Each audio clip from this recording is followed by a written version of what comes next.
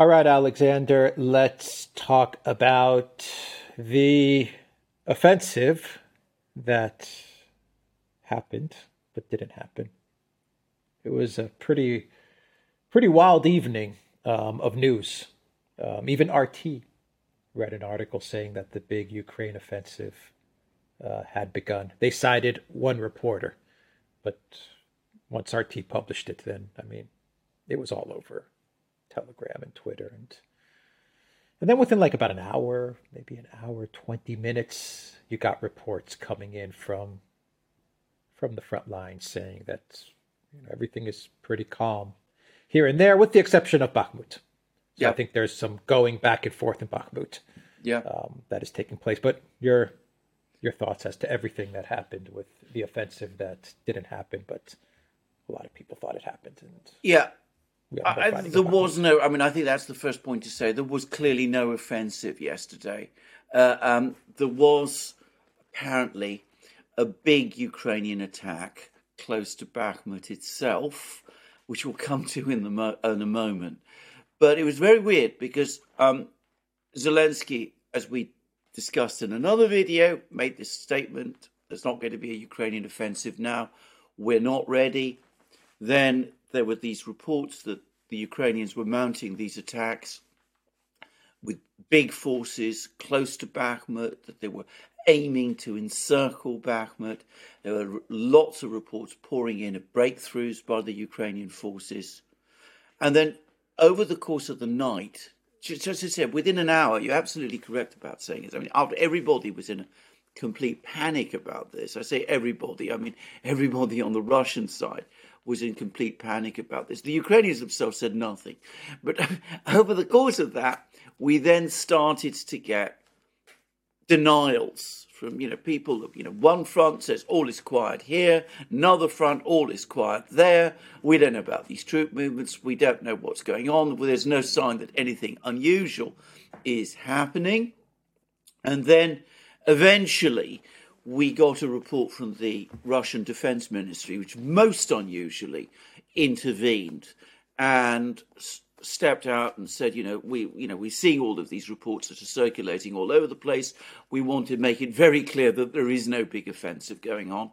There was a Ukrainian attack in Bakhmut, in the area of Bakhmut.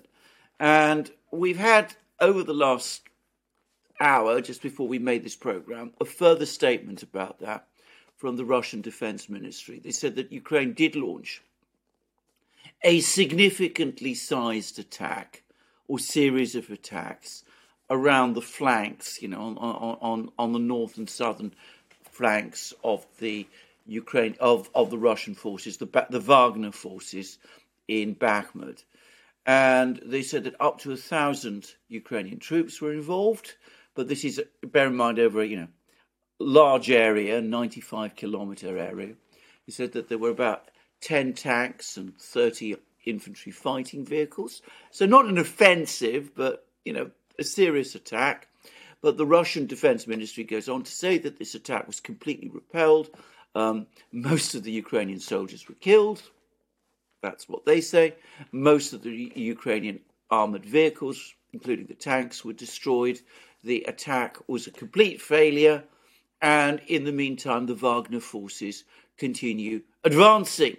And in fact, over the course of the evening, we got more reports, this time from Prigozhin himself.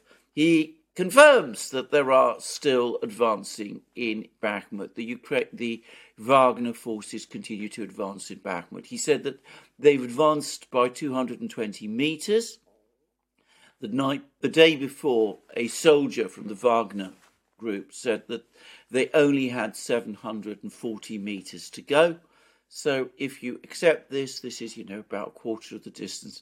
So, then, well, more than a quarter of the distance they made that they made up over the course of the day. So something did happen around Bakhmut last night. Now, I can't obviously verify exactly what did happen, but I've no reason to doubt that in essence the account of what happened provided by the Russian Defense Ministry is correct. I mean, you could question the scale of the losses that they're alleging. They're saying 540 Ukrainian soldiers out of 1,000 were destroyed, whatever that means. I mean, you might think that is greatly exaggerated. It probably is exaggerated.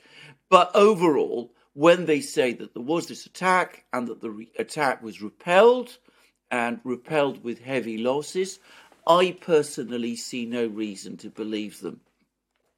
The most interesting thing about what happened last night is even allowing for the fact that this was a bigger attack than usual. And, Ukrainian attacks in and around Bakhmut happen all the time. This has been a fiercely fought battle. There's lots of ebb and flow.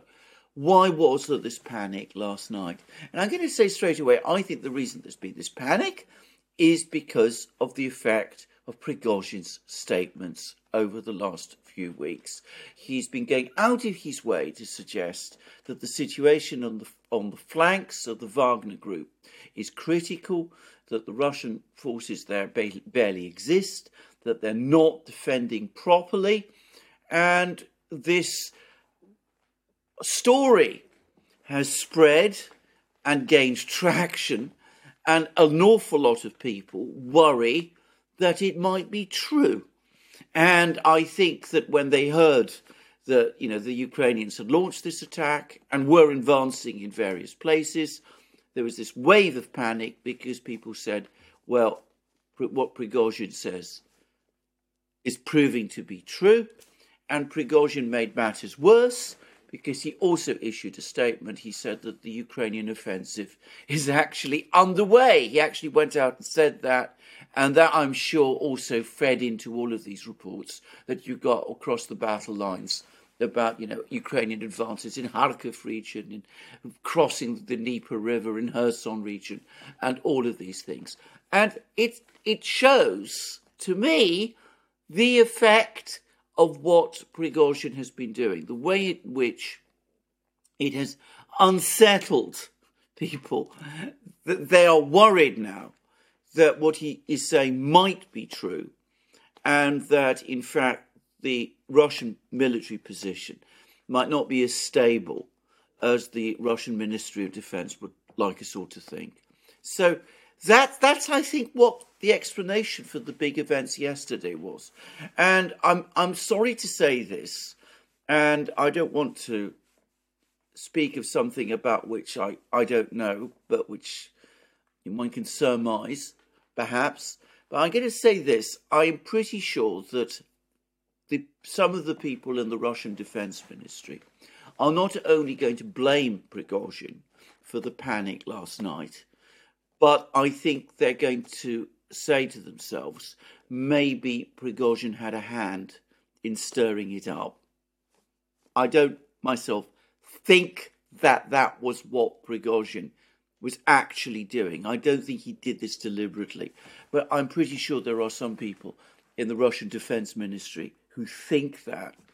And I'm also going to say something else, which is that I would not be surprised if there are also some people in the Russian Defense Ministry who are now thinking that Prigozhin himself is now trying to slow walk a bit the advance in Bakhmut, because he realizes that if the Battle of Bakhmut is over, he becomes dispensable, and that people will try to get rid of him at that point.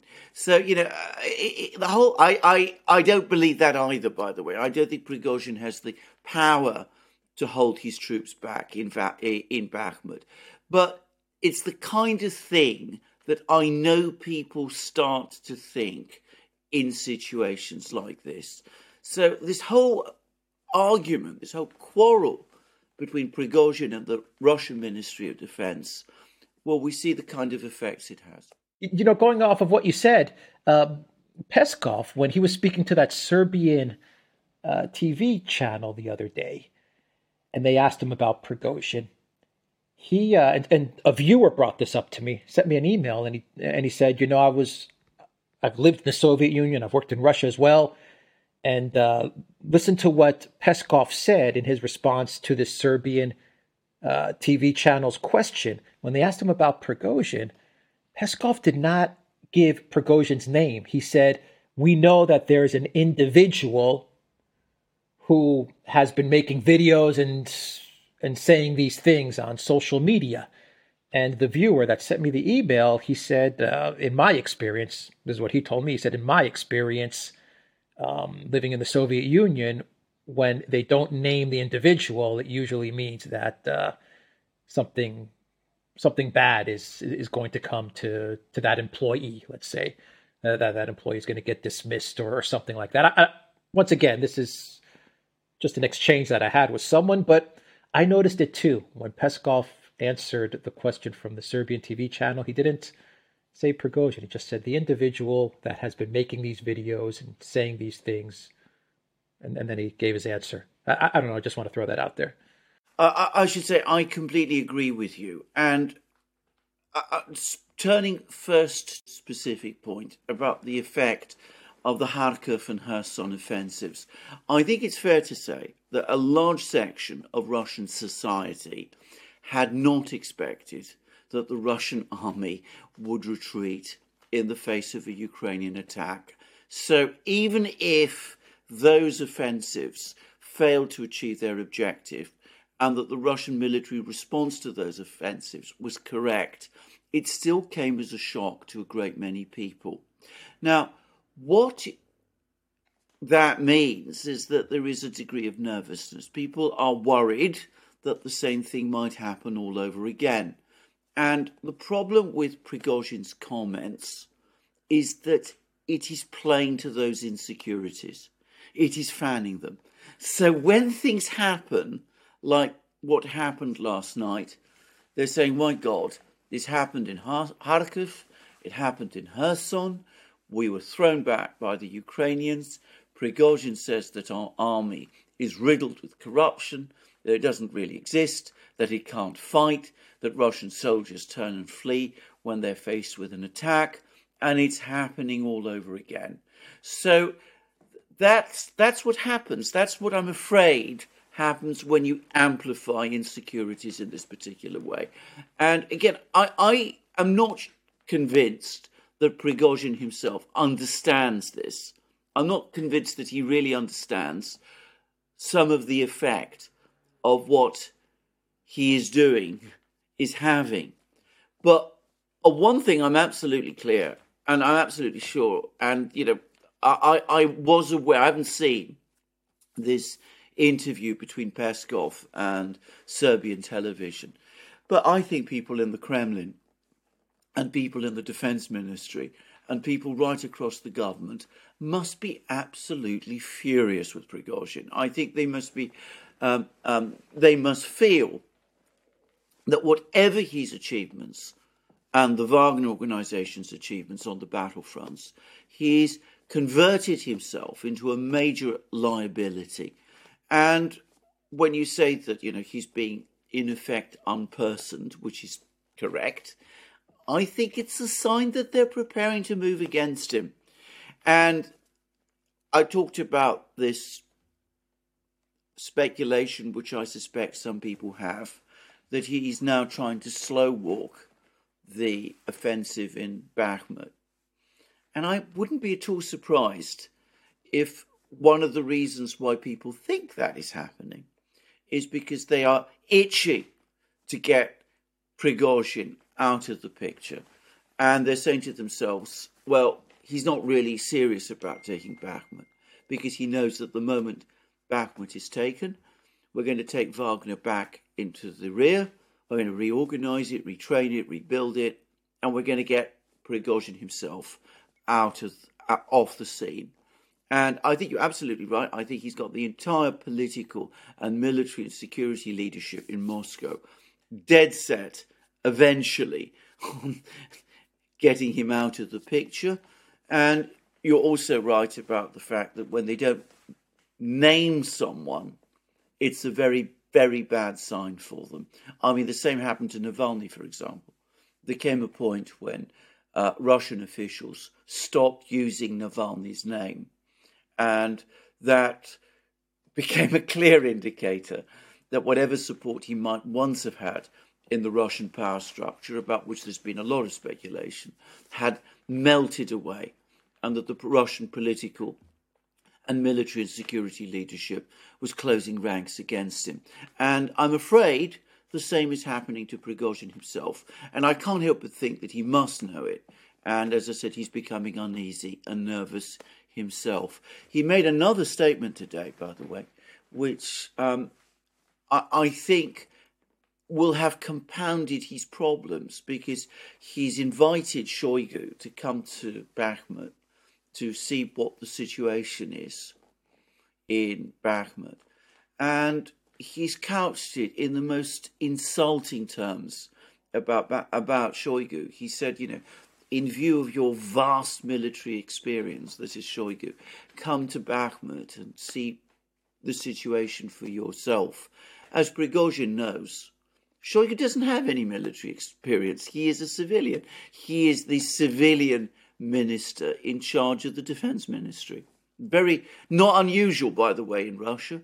Many Russian defense ministers, Bulganin in the 50s, Ustinov in the 70s and 80s, were civilians. It's not unique by any means, but Prigozhin has been constantly harping upon the fact that Shoigu has no military background or experience, and of course evading the fact that he's not got a military background himself either. But when he talks like that about Shoigu, he's not really inviting Shoigu to come to Bakhmut. He's just insulting him. And that must make Shoigu furious. It must make everybody in Moscow furious, the leadership there. And as I said, I can't imagine this is going to end well for Prigozhin, whatever happens in Ukraine and in Bakhmut over the next few days. Yeah. Who's closer to Putin? Shoigu or Prigozhin? Oh, Shoigu is. That there is absolutely no question. I mean, first of all, we don't know how close to Putin Prigozhin actually is. I mean, there's a whole legend about Prigozhin being Putin's chef and all of that. I think that, before this year, or perhaps even, wherever, I think there's one picture of Putin and Prigozhin close to each other. I mean, I might be wrong about this, but I don't think that Prigozhin is particularly close to Putin, actually. And I think that, by contrast, Shoigu and Putin go back a very long way. I mean, Shoigu, after all, is a minister in Putin's government. Putin meets him on a regular basis. The two men clearly like each other and understand each other. I don't think there's any comparison about who has more influence over Putin. Shoigu has much more than Prigozhin does. Yeah, for what I've understood, Shoigu was he did have some involvement in the military. Is that correct? An engineer or something along those lines. Yes. I'm not sure, but that's my first question to you. And my second question: what about Gerasimov? I've read that he is a brilliant military mind. That's what I've read about Gerasimov. I mean, he's like the Russians' military doctrine is based on his policies. Yes. Where is he in all of this, and how close is he to Shoigu and to Putin, and what do you think his relationship is with Wagner and with Prigozhin? Because in the Peskov interview, Peskov also made it a point to tell the Serbian TV channel that Wagner is part of the Russian forces. I mean, he said it like three times. Yes. Wagner is part of the Russian forces. These are all the Russian forces, he said, fighting in Bakhmut. I mean, he was very clear about that. Yes. Well, what connection there is between Putin and Gerasimov, I don't know. Gerasimov is a professional soldier. But what I can say is that when Shoigu was appointed defense minister, the very first step he did was propose Gerasimov for chief of the general staff. So clearly there is a connection between Shoigu and Gerasimov. Now, the role of Chief of the General Staff is not one I think is well understood in the West. In the Russian military, first of all, he is the chief military official.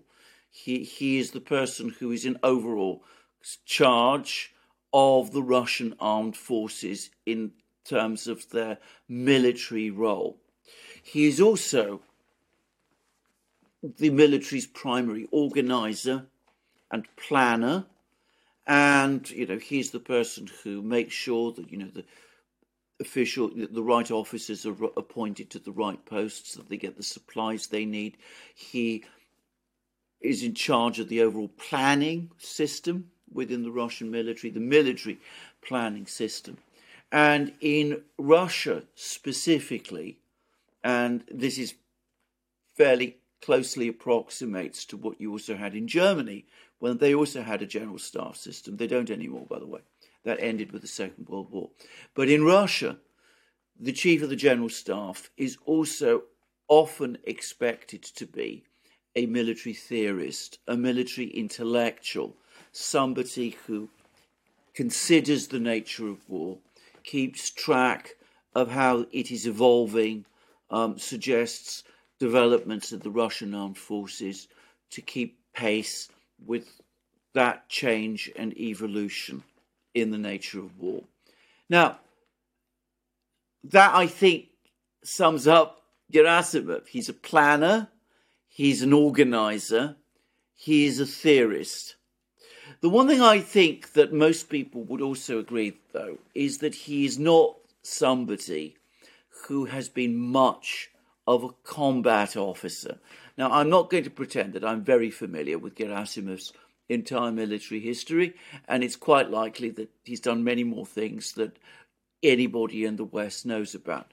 But he's more an intellectual, if you like, than the kind of person who gets into the mud and the battle and is the sort of person who leads troops. But remember, that's not necessarily the function of an officer, of the senior officer of the general staff.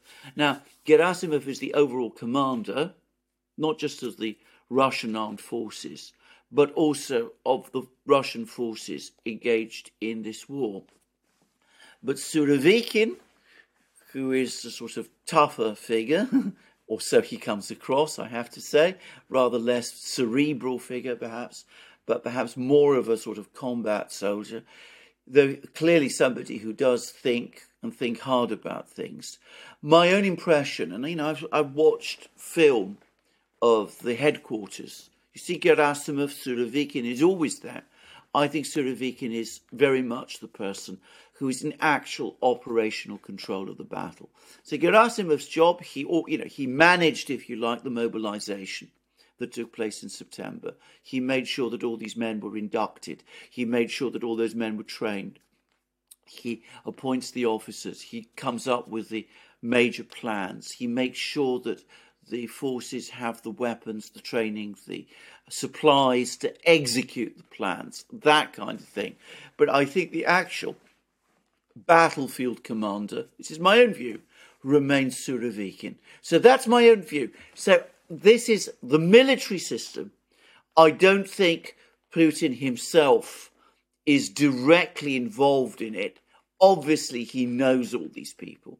I mean, he knows Gerasimov because Gerasimov attends high-level meetings in the Security Council, of which he is an ex officio member, and he meets with Putin.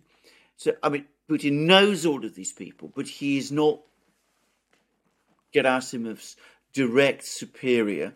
And I suspect that when Putin does meet Gerasimov, Shoigu is usually there. So that is the structure, and I think that is the hierarchy. As I understand it, I don't pretend to be the greatest expert in these things, but that's how it looks to me. Now, about Wagner, you're completely right.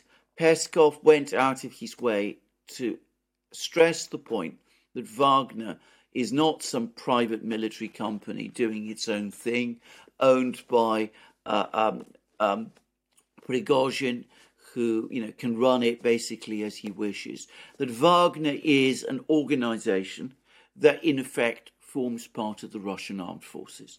Now, I've been receiving private information, which I consider comes from a very good source, which has provided me with some background about the Wagner organization. And it was apparently set up some years ago, basically by Russian military intelligence, by the agency we all know as the GRU, and in collaboration with another agency of the Russian government, which is concerned with internal security. They set it up.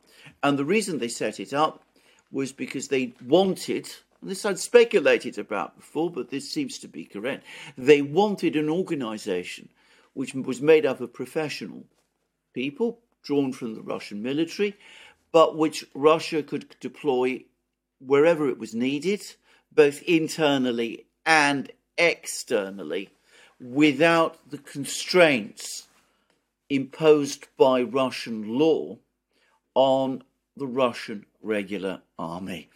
A bit like the French Foreign Legion, if you wish. And since they wanted to keep this organization one step distant from the Russian regular military, they created this private company to basically provide it with a kind of vehicle, and Prigozhin was the person who was appointed to head this company.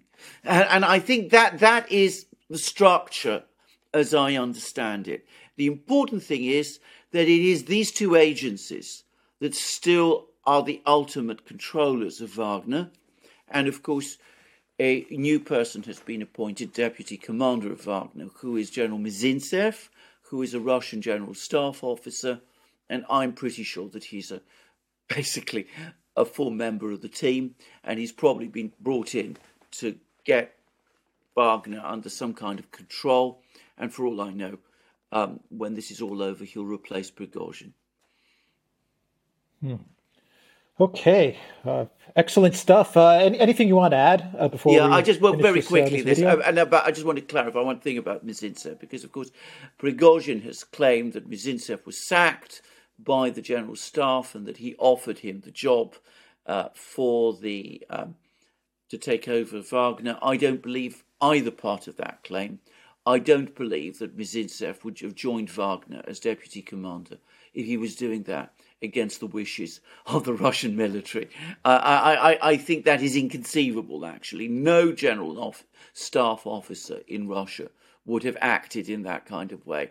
I mean, again, I'm not an expert on the general staff in Russia, but my impression is that this is a very disciplined organization, very much an organization that regards itself as the elite of the intellectual and leadership elite of the Russian armed forces. Mizintsev has served in the general staff. I don't think he would ever agree to be used by Prigozhin in that sort of way. Now, this business is ugly. It's left a very ugly taste. I have been, I think, sympathetic to Prigozhin's position. You know, obviously looking at it from a Russian side, Wagner has achieved a great deal. He has clearly been an inspirational leader in some respects. Many respects, he's obviously formed a close bond with his soldiers. I don't think any of that is going to count in his favour once the Battle of Bakhmut is over. If the Battle of Bakhmut is won, which I still believe, then, as I said, they'll remove him. And if the Battle of Bakhmut is lost, if something really bad happens there, they will blame him. But one way or the other, I think we're coming to the end of his career as a military person in this war. And those who called him in the West a warlord have completely misunderstood Wagner and his role in it and what it's all about.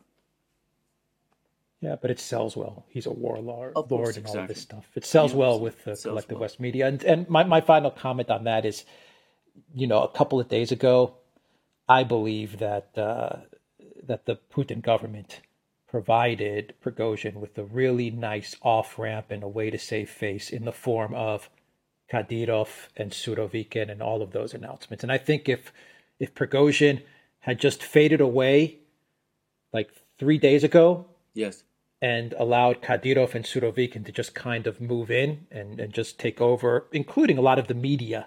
You know, Kadyrov's very good at these things, a lot of yes, the media messaging management of yes. things. Then I think it would have been smooth sailing, but obviously that didn't happen. No, and when one would like to know why actually what went wrong there, because I agree he was provided with an off ramp, and one of the other things is that he's becoming very isolated. I mean, Kadyrov had previously been very much his friend. He's now clearly distancing himself from Prigozhin. Kadyrov's commander, a man called Alaudinov, who comes across, by the way, as a very capable commander, is now clearly contradicting Prigozhin. I mean, he's doing so in a very quiet, respectful way, but he's clearly distancing himself from Prigozhin.